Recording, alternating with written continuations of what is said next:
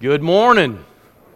It's a great day to be here. Hope that you have been encouraged already by your own participation in giving praise to God. It's not about whether you like what's happened here, it's whether you've participated in it or not. And there's been plenty here already that we've been able to do that's been a blessing to all of us, and hope that you receive it that way. I noticed as coming in that there were some old friends, Terry and Anita Greenway and Jim and Nyla Stewart, who are coming in. And yeah, Jimmy Stewart's in our midst today. You could go home and tell people that. You don't, some people are like, who's Jimmy Stewart? That is a sin. That is a sin. Repent right now. Anyway, these folks, we lived right behind, in Kennett, we lived in front of Jim and Nyla in Terry and Anita's old house. We moved in when they moved out. And one of the things we learned, you remember that story I told you about mowing the yard of the guy who didn't like the way I mowed it, even though I did it as a service? That's him. Okay, so I just want you to know. Anyway, so there was a Sunday very early in our time in Kennett where we go in the house and you know how you turn on the light when you go in the house, turn on the light, and none of the lights came on. Thought maybe that bulb went out. There was no light working in the house at all. Jim had gotten in there. He still had a key, and he got in there and he took out every light bulb. I mean, in the stove, in the refrigerator, in the freezer, every light was out. And when I saw them come down the aisle today, I gave them a hug and I looked at Melissa and said, "Did you lock the door? Did you lock the door? I just want to know, is the door locked?" I'm serious, but what a great thing and a blessing to see them. It's like trip down memory lane for Valley View people. Tonight, David Gibson's going to be giving a report on Romania and also preaching a little bit. And it's always a delight to be around that guy. Yeah, it's a lie. It's great. And you're going to have a great time tonight. We're going to have a great time just reconnecting with him. Next Sunday, Michael Meredith will be speaking because I'll be gone at least in the morning. And I got to eat lunch with him today, this week, and he is a refreshing guy. You're just going to love having him back. So it's going to be like a trip down memory lane for you. I want to say a personal plug about the October 28th Sunday night.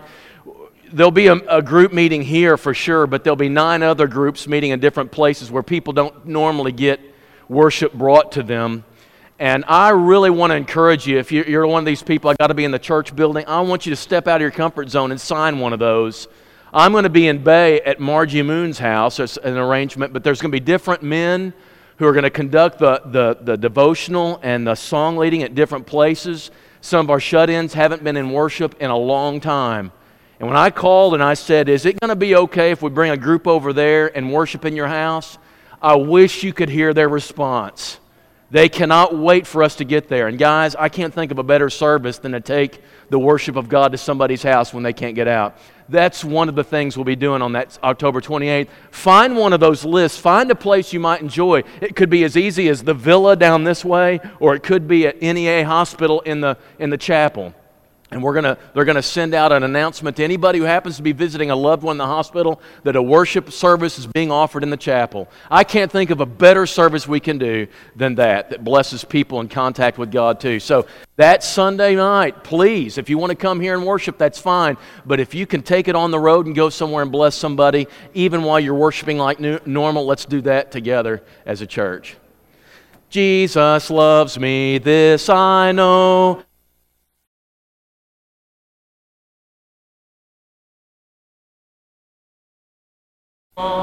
They are weak, but He is strong. Yes, Jesus loves me. Yes, Jesus loves me. Yes, Jesus loves me. The Bible tells me so. So 2 or 3 weeks ago, a weird thing happens on a Tuesday night, or Tuesday afternoon, about 3 o'clock. A guy sticks his head in my office, says, "You know who I am?" He wore a Vietnam vet hat. It was my biological dad, whom I hadn't seen in 36 years. Weird. He chose that morning at 3 in the morning. He couldn't sleep anymore because this thing was on his conscience. And he decided, or something like that, and he says, "I got to go down and see him. I got to go down and see him and talk with him." So that he drove that 12 hours down here to visit. Now, one of the things that I wanted to do was ask about some biological questions because, as you probably know, there's all these hereditary things you're concerned about. You know, and so I started asking questions about how people had died or who these people were. I have siblings I've never met. and all that sort of thing. And so he kind of gave me names to it, but I asked him, how did your dad die? And it was kind of a sobering question for him. He reflected on it a minute, and then he said, well, he pulled his car in a garage, he kept it running, and he sat there. He simply took his own life. It wasn't long after this, just a couple weeks ago maybe, that in Fredericktown, Missouri, where I grew up, small town, one of the people I graduated with, this doctor's daughter, beautiful girl, great girl, always had everything going for her, and she married a great fella who went in the military, at least in the National Guard, but he did several stints in Afghanistan, and he's suffering from PTSD. It's as legit as I can tell you. The things that those guys experience, and it comes back and it makes everything just a really worse and heightened sense of sensitivity about things. And they just had a normal little spat like all husbands and wives do, and he overreacted to the whole thing, and he rushes out the door, and as he's walking fast across the lawn, he takes out a pistol and he shoots himself and kills himself right there in front of the family. Jeez. I remember the last physical I had, and it started out an unusual way as the doctor's nurse started asking all these questions. I've never heard you ask these. It's now protocol for every medical expert in any appointment you have. We got to start off with these questions. We kind of gauge your mental health because depression is so abundant and people with suicidal thoughts are everywhere, and we're trying to make a dent in this. I put all this together, and this is the end of, by the way, Suicide Awareness Month. And I usually ignore that kind of stuff. It doesn't have a lot to do with Sunday worship. It doesn't have a lot to do with us at church necessarily. And so I don't entertain those thoughts. But I've never dwelt on or really addressed suicide before. And it's become such a prevalent thing that I decided the time to end the famine is right now. This has become a huge problem, especially for people between 15 and 25 years old. And the elderly and the young, about 15 to 25, are the two populations most affected by this. One every 17 minutes, somebody in the United States takes their own life. I look at this and I just go, what is going on? We live in the most prosperous world. I mean, we got things going on. We got life by the tail. Why has this become such an issue? And I could rattle off statistics, but I don't want to. And a lot of you, I think, is this way. It's like, okay, so why does this belong in church? That's a good question, because why should this be in a worship of God? Well, let me tell you something. When we deal with issues of life, death, the meaning and significance of life, we have the best voice to give to this. We have the best seat at the table. We are a people who worship the author of life. We study the one who gave life to everybody. We gather around and we worship the one who is the source and sustainer of all life. If there's anybody in the face of the planet who has a right to speak to this, it's us. We've been given this. And not only that, we worship Him and we want to be like Him. And we are trying to share Him with the world. We have got a message that strikes a vein with people when it comes to life and death and meaning. And I guess if I were to go to one place to start it, it's in Acts chapter 17. It was read very well a moment ago. I'm not going to reread it, but I'm going to tell you this. Paul has sermons that he preaches to people who've been to church all their lives. They're just wrong. He uses Scripture and he brings out Scripture and he tells them where this verse is and they know exactly where it is. And then he's got sermons that he preaches to people who have no clue who God is. And this is one of those. And I want you to know that we read this every once in a while. Acts 17, we all read it. We've read it hundreds of times. And it's interesting. We say, yeah, that's a neat way to talk to people who don't have any information about God in their heads already. But it's so deep that a lot of times we go through it and we never stop and recognize the significance of what he's saying. First of all, in this section of the sermon, he said, God made every human being. God made every human being, and He is the giver of the gift of life. If you are living and breathing, it is only because the God we're worshiping today gave it to you. If you are here and listening to me, or you are functioning anywhere in the world, I'm going to tell you, the only reason you are is because God enabled you to. And He infuses every human life, every person, with dignity and value because He made us in His own image. That's what he says in Acts chapter 17. And then we've got these wonderful passages in Psalm 139. I'm fearfully and wonderfully made. That's about you, by the way. It's about you. God knit you together in your mother's womb. And He tells Ezekiel to tell us, behold, every soul is mine. The earth is the Lord's and everything in it. Those who dwell in it are sustained by Him. We serve a God who made this world and every human being, and He put a piece of Himself in them. And if you're a person who says, I have no value and I have no reason to exist, you are arguing with the Creator who's much more wise than you are. He put you here for a reason. That brings us to the second thing He says in this passage. God is sovereign, and He placed you when and where He placed you. That you live in the time you live in is no accident.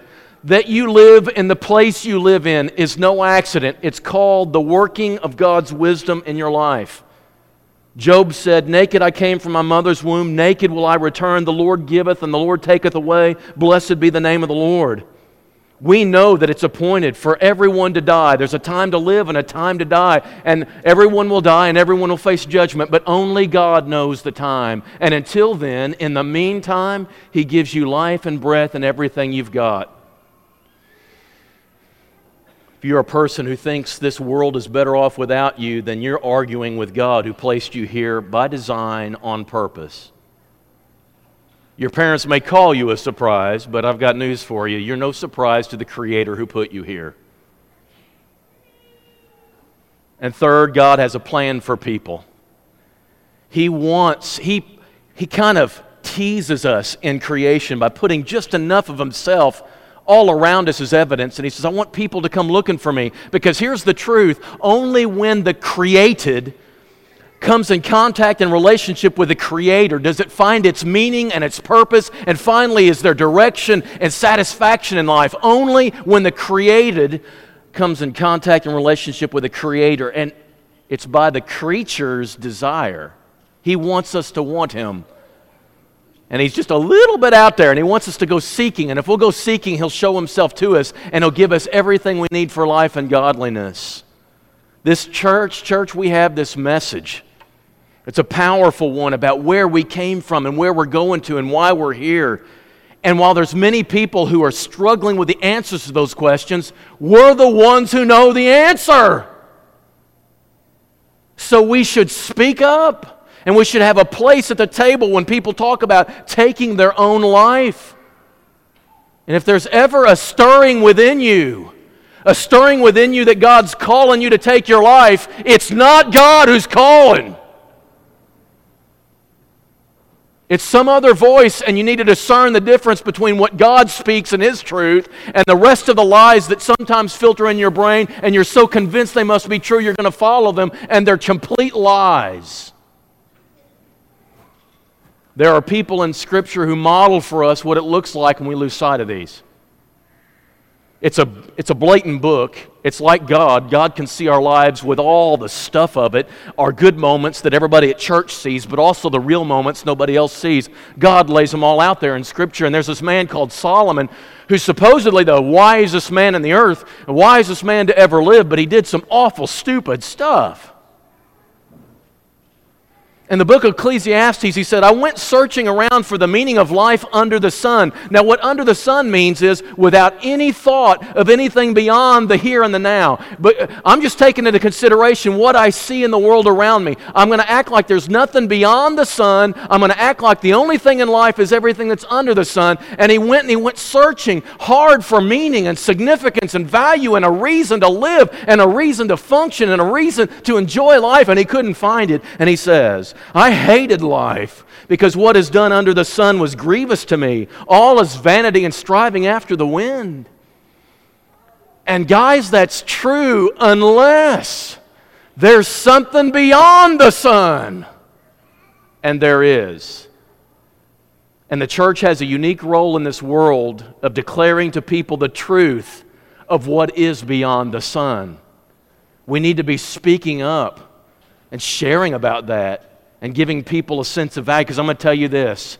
What we know about what's beyond the sun gives everything meaning under the sun.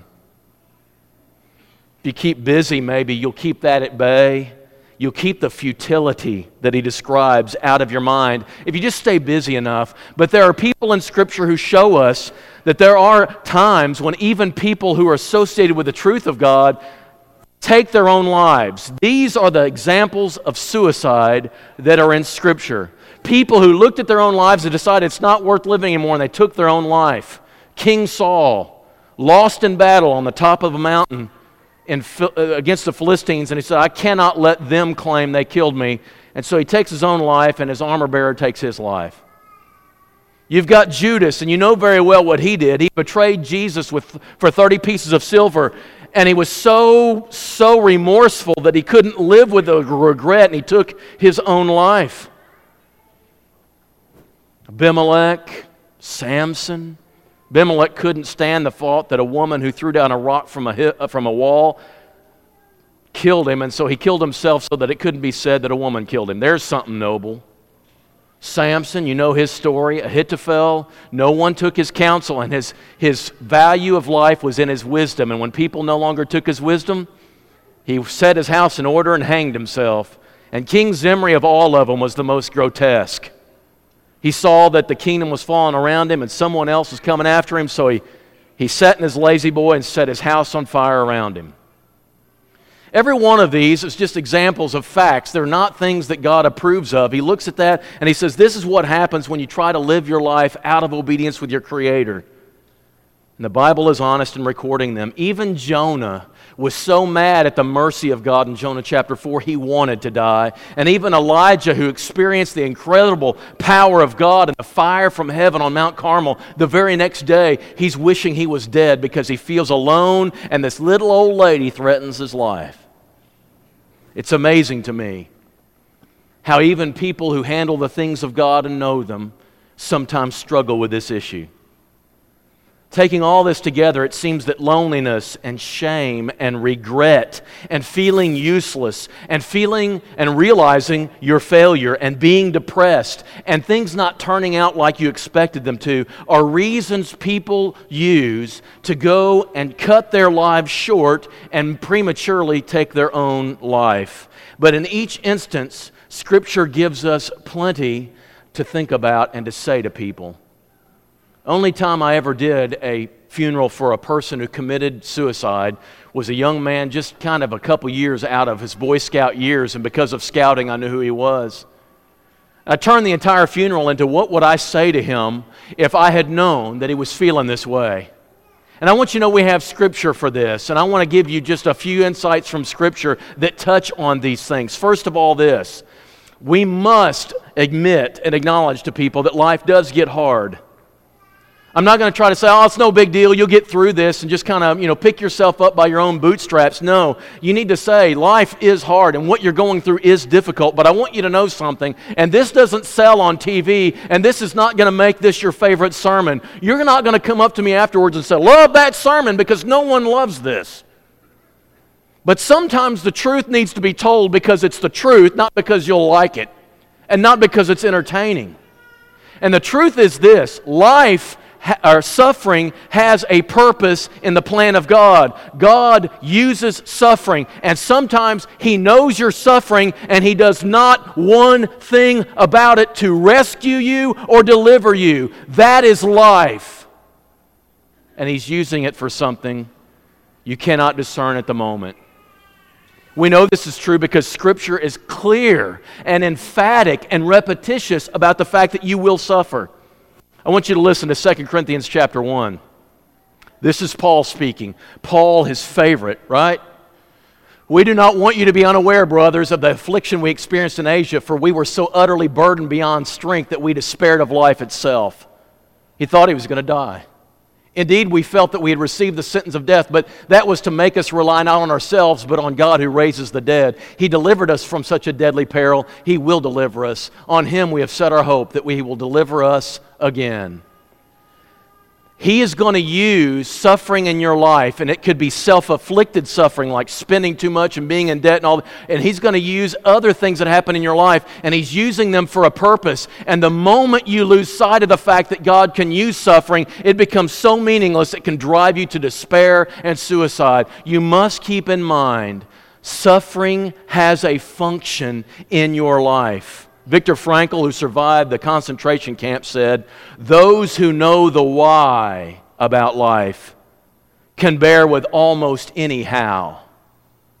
If you know the why, you can bear with almost any how. Suffering, he said, ceases to be suffering when you know the meaning of life. And the worst suffering I've ever seen is the suffering of a person with depression. And people who've never suffered with depression find it mystical. I find it mystifying, but I've sat with enough of these people and talked with them. This is a legitimate ailment in life that causes you to see everything from a negative bent, a lens of negativity, that even when things are done that are positive, you see them as negative and your mind works against you. There are people like this, and we need to love them, and we need to remind them even depression is used by God. James can even say, count it pure joy when you face trials of many kinds. Get to a point where you embrace this. This life will have suffering, even for righteous people, and God uses it for a reason. Get that through your head. And right now, some of you might be saying, I don't see any relevance to that. Just hang on. Just hang on for a minute, and you will. Second thing, if you've done awful, God is always present and always gives courage to those who turn to Him. He never leaves us. He never forsakes us. Joshua chapter 1, verse 9, He's with you wherever you go. But Hebrews chapter 13 is the passage I want you to see. I want you to play it in the back of your mind as you're reading this verse. It's a Wonderful Life, where Jimmy Stewart, what do you know? I have a Jimmy Stewart reference when Jimmy Stewart's here. That could not be without divine guidance. Anyway, he's about to kill himself because he thinks he's worth more dead than alive because of a money thing that wasn't even his fault. And this is a money text. That's an interesting thing. I often miss this, but this is a money text. And he says, keep your life free from the love of money. Just be content with what you have. And he said, I'll never leave you nor forsake you. I'm enough. You're going to get in financial distress, and you're going to get into things where you're getting antsy, and you're wanting this, and you're wanting that. And he says, I want you to know I'm enough. What does he use this for? I'll never leave you, forsake you. This is not dire circumstance where a lion's chasing you through the woods. It's not that. This is when you are so antsy about whether you can pay the bills this month or not. I'll never leave you nor forsake you. This is so practical stuff, right? And we confidently say, the Lord is my helper, I will not fear. What can man do to me? God is always with you, even in the most dire of circumstances. He promises to never leave you. The author of life is always with you, and even when difficult times come, you need to consciously think the giver of life is there. The more deeply you feel the presence of the God of life, the more He will drive away thoughts of death. That is His nature. If you've done awful things, thirdly, I'll say this: nothing is so bad that God can't forgive it. He's faithful and just and will forgive us if we confess. This is a spiritual response. Judas was no worse a sinner than Peter was for what Peter did in denying Jesus 3 times. Judas was no worse than what Peter did, and yet Judas goes out and kills himself. Peter goes out, weeps bitterly, and comes back to Jesus and is restored. And I'm telling you, Judas could have been restored. He could have come back and found forgiveness and been restored, but he chose not to. God's grace was just as much available to him as to anyone else. There's not a sin that's been committed by a soul in here that can't be forgiven by God and they be restored to favor with Him. Not single one. And you may be in some dire straits, and it will be difficult to overcome, but the verse for you is this last thought: I can do all things through Christ who strengthens me. This is not about slam dunking a basketball to make $1 million. This is a verse about finding contentment. Listen to the way, in context, this verse goes. Yeah, skip ahead. I just made reference to that one. Sorry. Keep going. Keep going. Next one. Yeah. Philippians I rejoice in the Lord greatly that now at length you've revived your concern for me. You were indeed concerned for me, but you had no opportunity.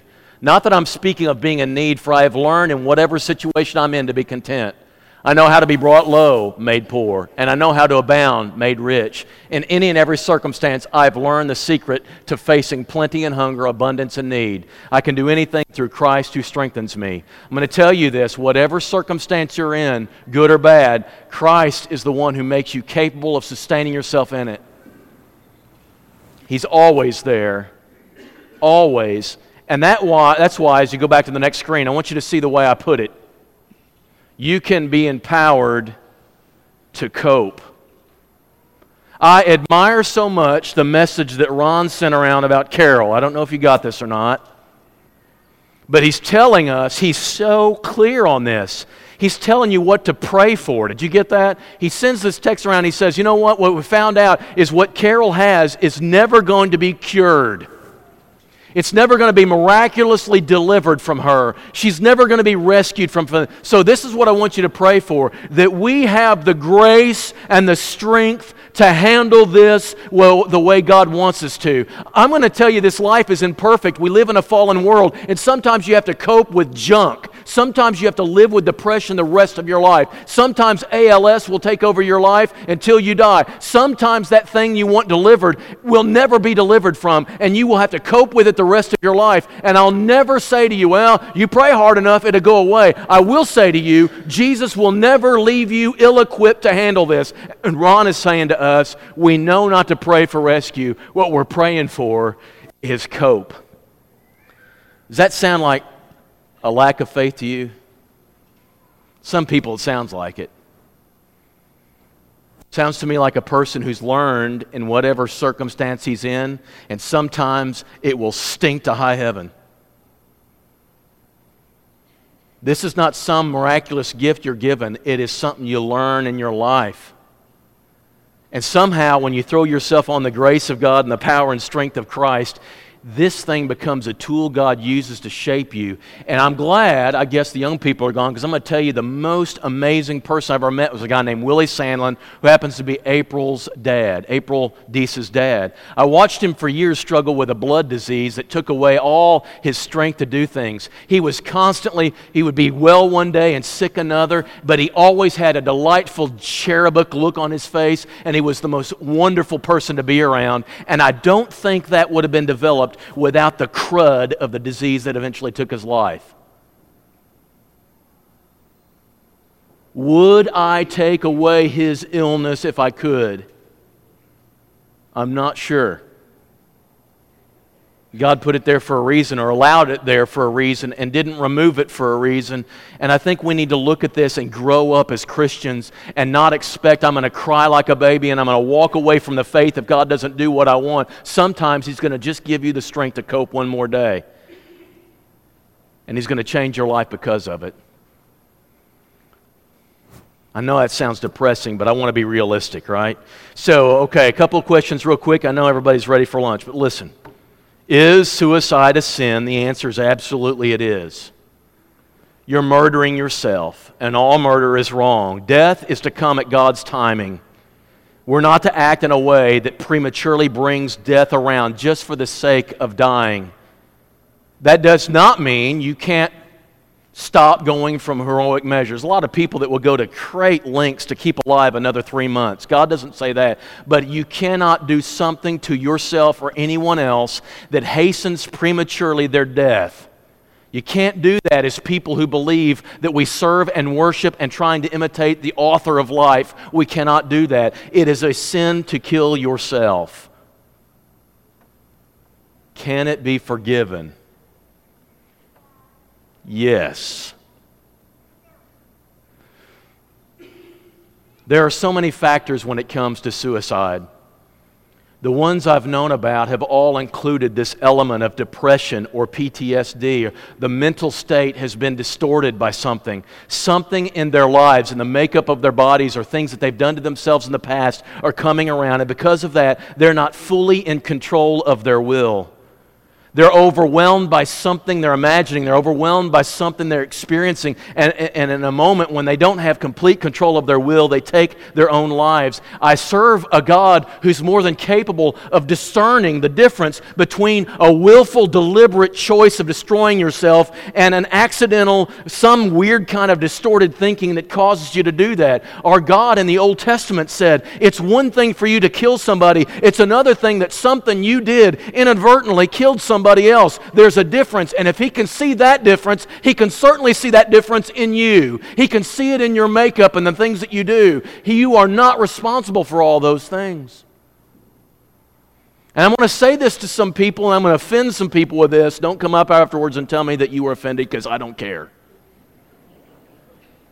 There are some people that will say that this depression thing is you having a lack of faith. You can pull yourself up, and I'm going to tell you, I've met people, and I know it's legit. They aren't capable of that. And so one of the creation mandates given in Genesis chapter 1 and Genesis chapter 2 is I want you to have dominion over the world, to use the resources of the world I've blessed you with and research it and figure it out and find things that can help you survive well. And there are medications that have been discovered that can help you overcome some of these depressions. Do not suffer unnecessarily when there is something that can help you. And you're going to say, no, I should have faith. No, this is a tool God's using you to teach you humility, that you can't do this by yourself. And those of you who say, oh, yes, you can, you still have yet to learn the spiritual gift of humility, and you will learn it, and it will not be good for you. We have the inability to live in this life by ourselves without help.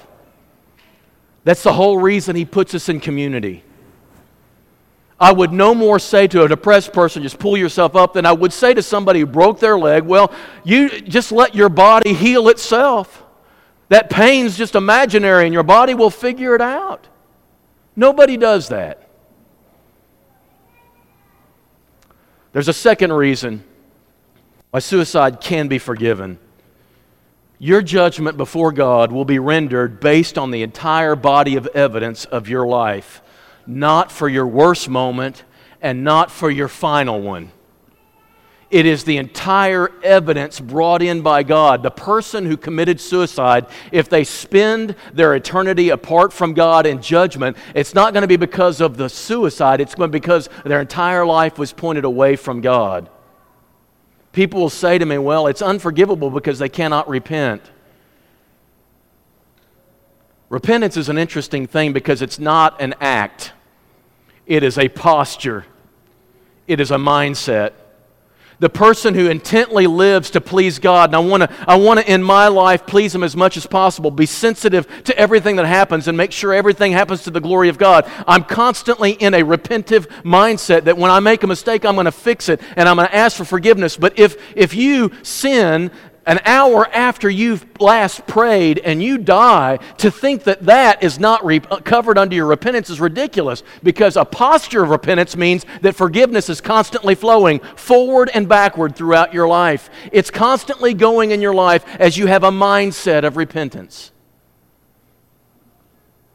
And there'll be moments when you flub up, but you're still repentant, even at the same moment.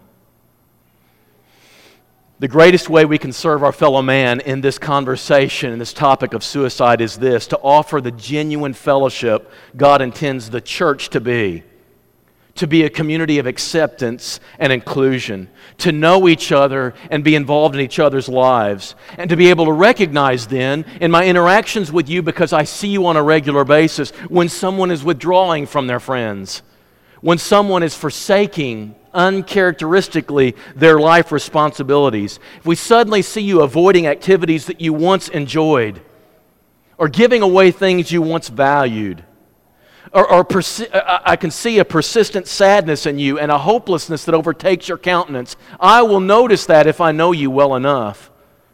They're suddenly indecisive about things, and they're experiencing really heavy life circumstances that I know about because I know you. I'm going to take note of that. Suddenly angry or in a rage on a regular basis, I'm going to take action. Only community awareness will empower us to recognize this. And I'm going to love you enough to ask questions and seek help. This is why the Hebrew writer puts that in there. So many people want to use, forsake the assembly. Let's hit people over the head when they miss church once. What forsaking the assembly means, the Hebrew writer knows this. These people are on the verge. This is spiritual suicide. They're giving up the Christian faith, going back to the covenant of death. They are about to go into spiritual death, to choose spiritual death. And one of the most important things that the Hebrew writer says is this: don't give up meeting together. I want you to go before God and let Him correct you. And I want you to say together your confession of faith. And I want you to spur each other on. And I want you to know each other and love each other and know what's going on in each other's lives and hold each other up for one more week. Don't you dare give it up. And you know what he's saying to us about physical suicide? The more you know and see each other, the more you know something's amiss and you can do something about it. He gives us community for this. I've heard and read that very few people spontaneously commit suicide. They've been thinking about it and they send out some signals as it's coming close. In other words, there are opportunities for people to catch the signs. But you've got to know each other well enough to recognize them. We serve a pro-life God, and when we get together, we have a pro-life message. And we remind each other not only of our pro-life truth, but of our goal to get to eternal life. We have the truth of life, and we have the goal of life. And we get together as a community who share both. And we remind each other of the truth, and we rally each other around the goal and not lose sight of that. And if anyone in our community ever does, either starts distancing themselves from that truth or from that goal, the rest of us take notice and we reach out to help. We're longing for the same thing. We want to be people who live by the truth of life, and we want to get to the goal of eternal life. And I can't do it by myself. And I don't care what you're thinking in your head. You can't either. So quit trying and let's be community. A community that's pro-life. If you don't even have spiritual life because you've never confessed the name of Jesus, been immersed, this morning it's available to you. There can be someone born again, born spiritually right here in our midst. If you've done that and for whatever reason you need to make corrections, please do so. But here's the thing. I think a lot of the response to this message should not be coming forward at all. It's just showing up more. Just being more community. Opening up your lives to each other more and more. And as we do that, we're going to hold each other accountable to the truth of life. And we're going to get each other to that line of eternal life together. If you need to make a response, make it known as we stand and as we sing.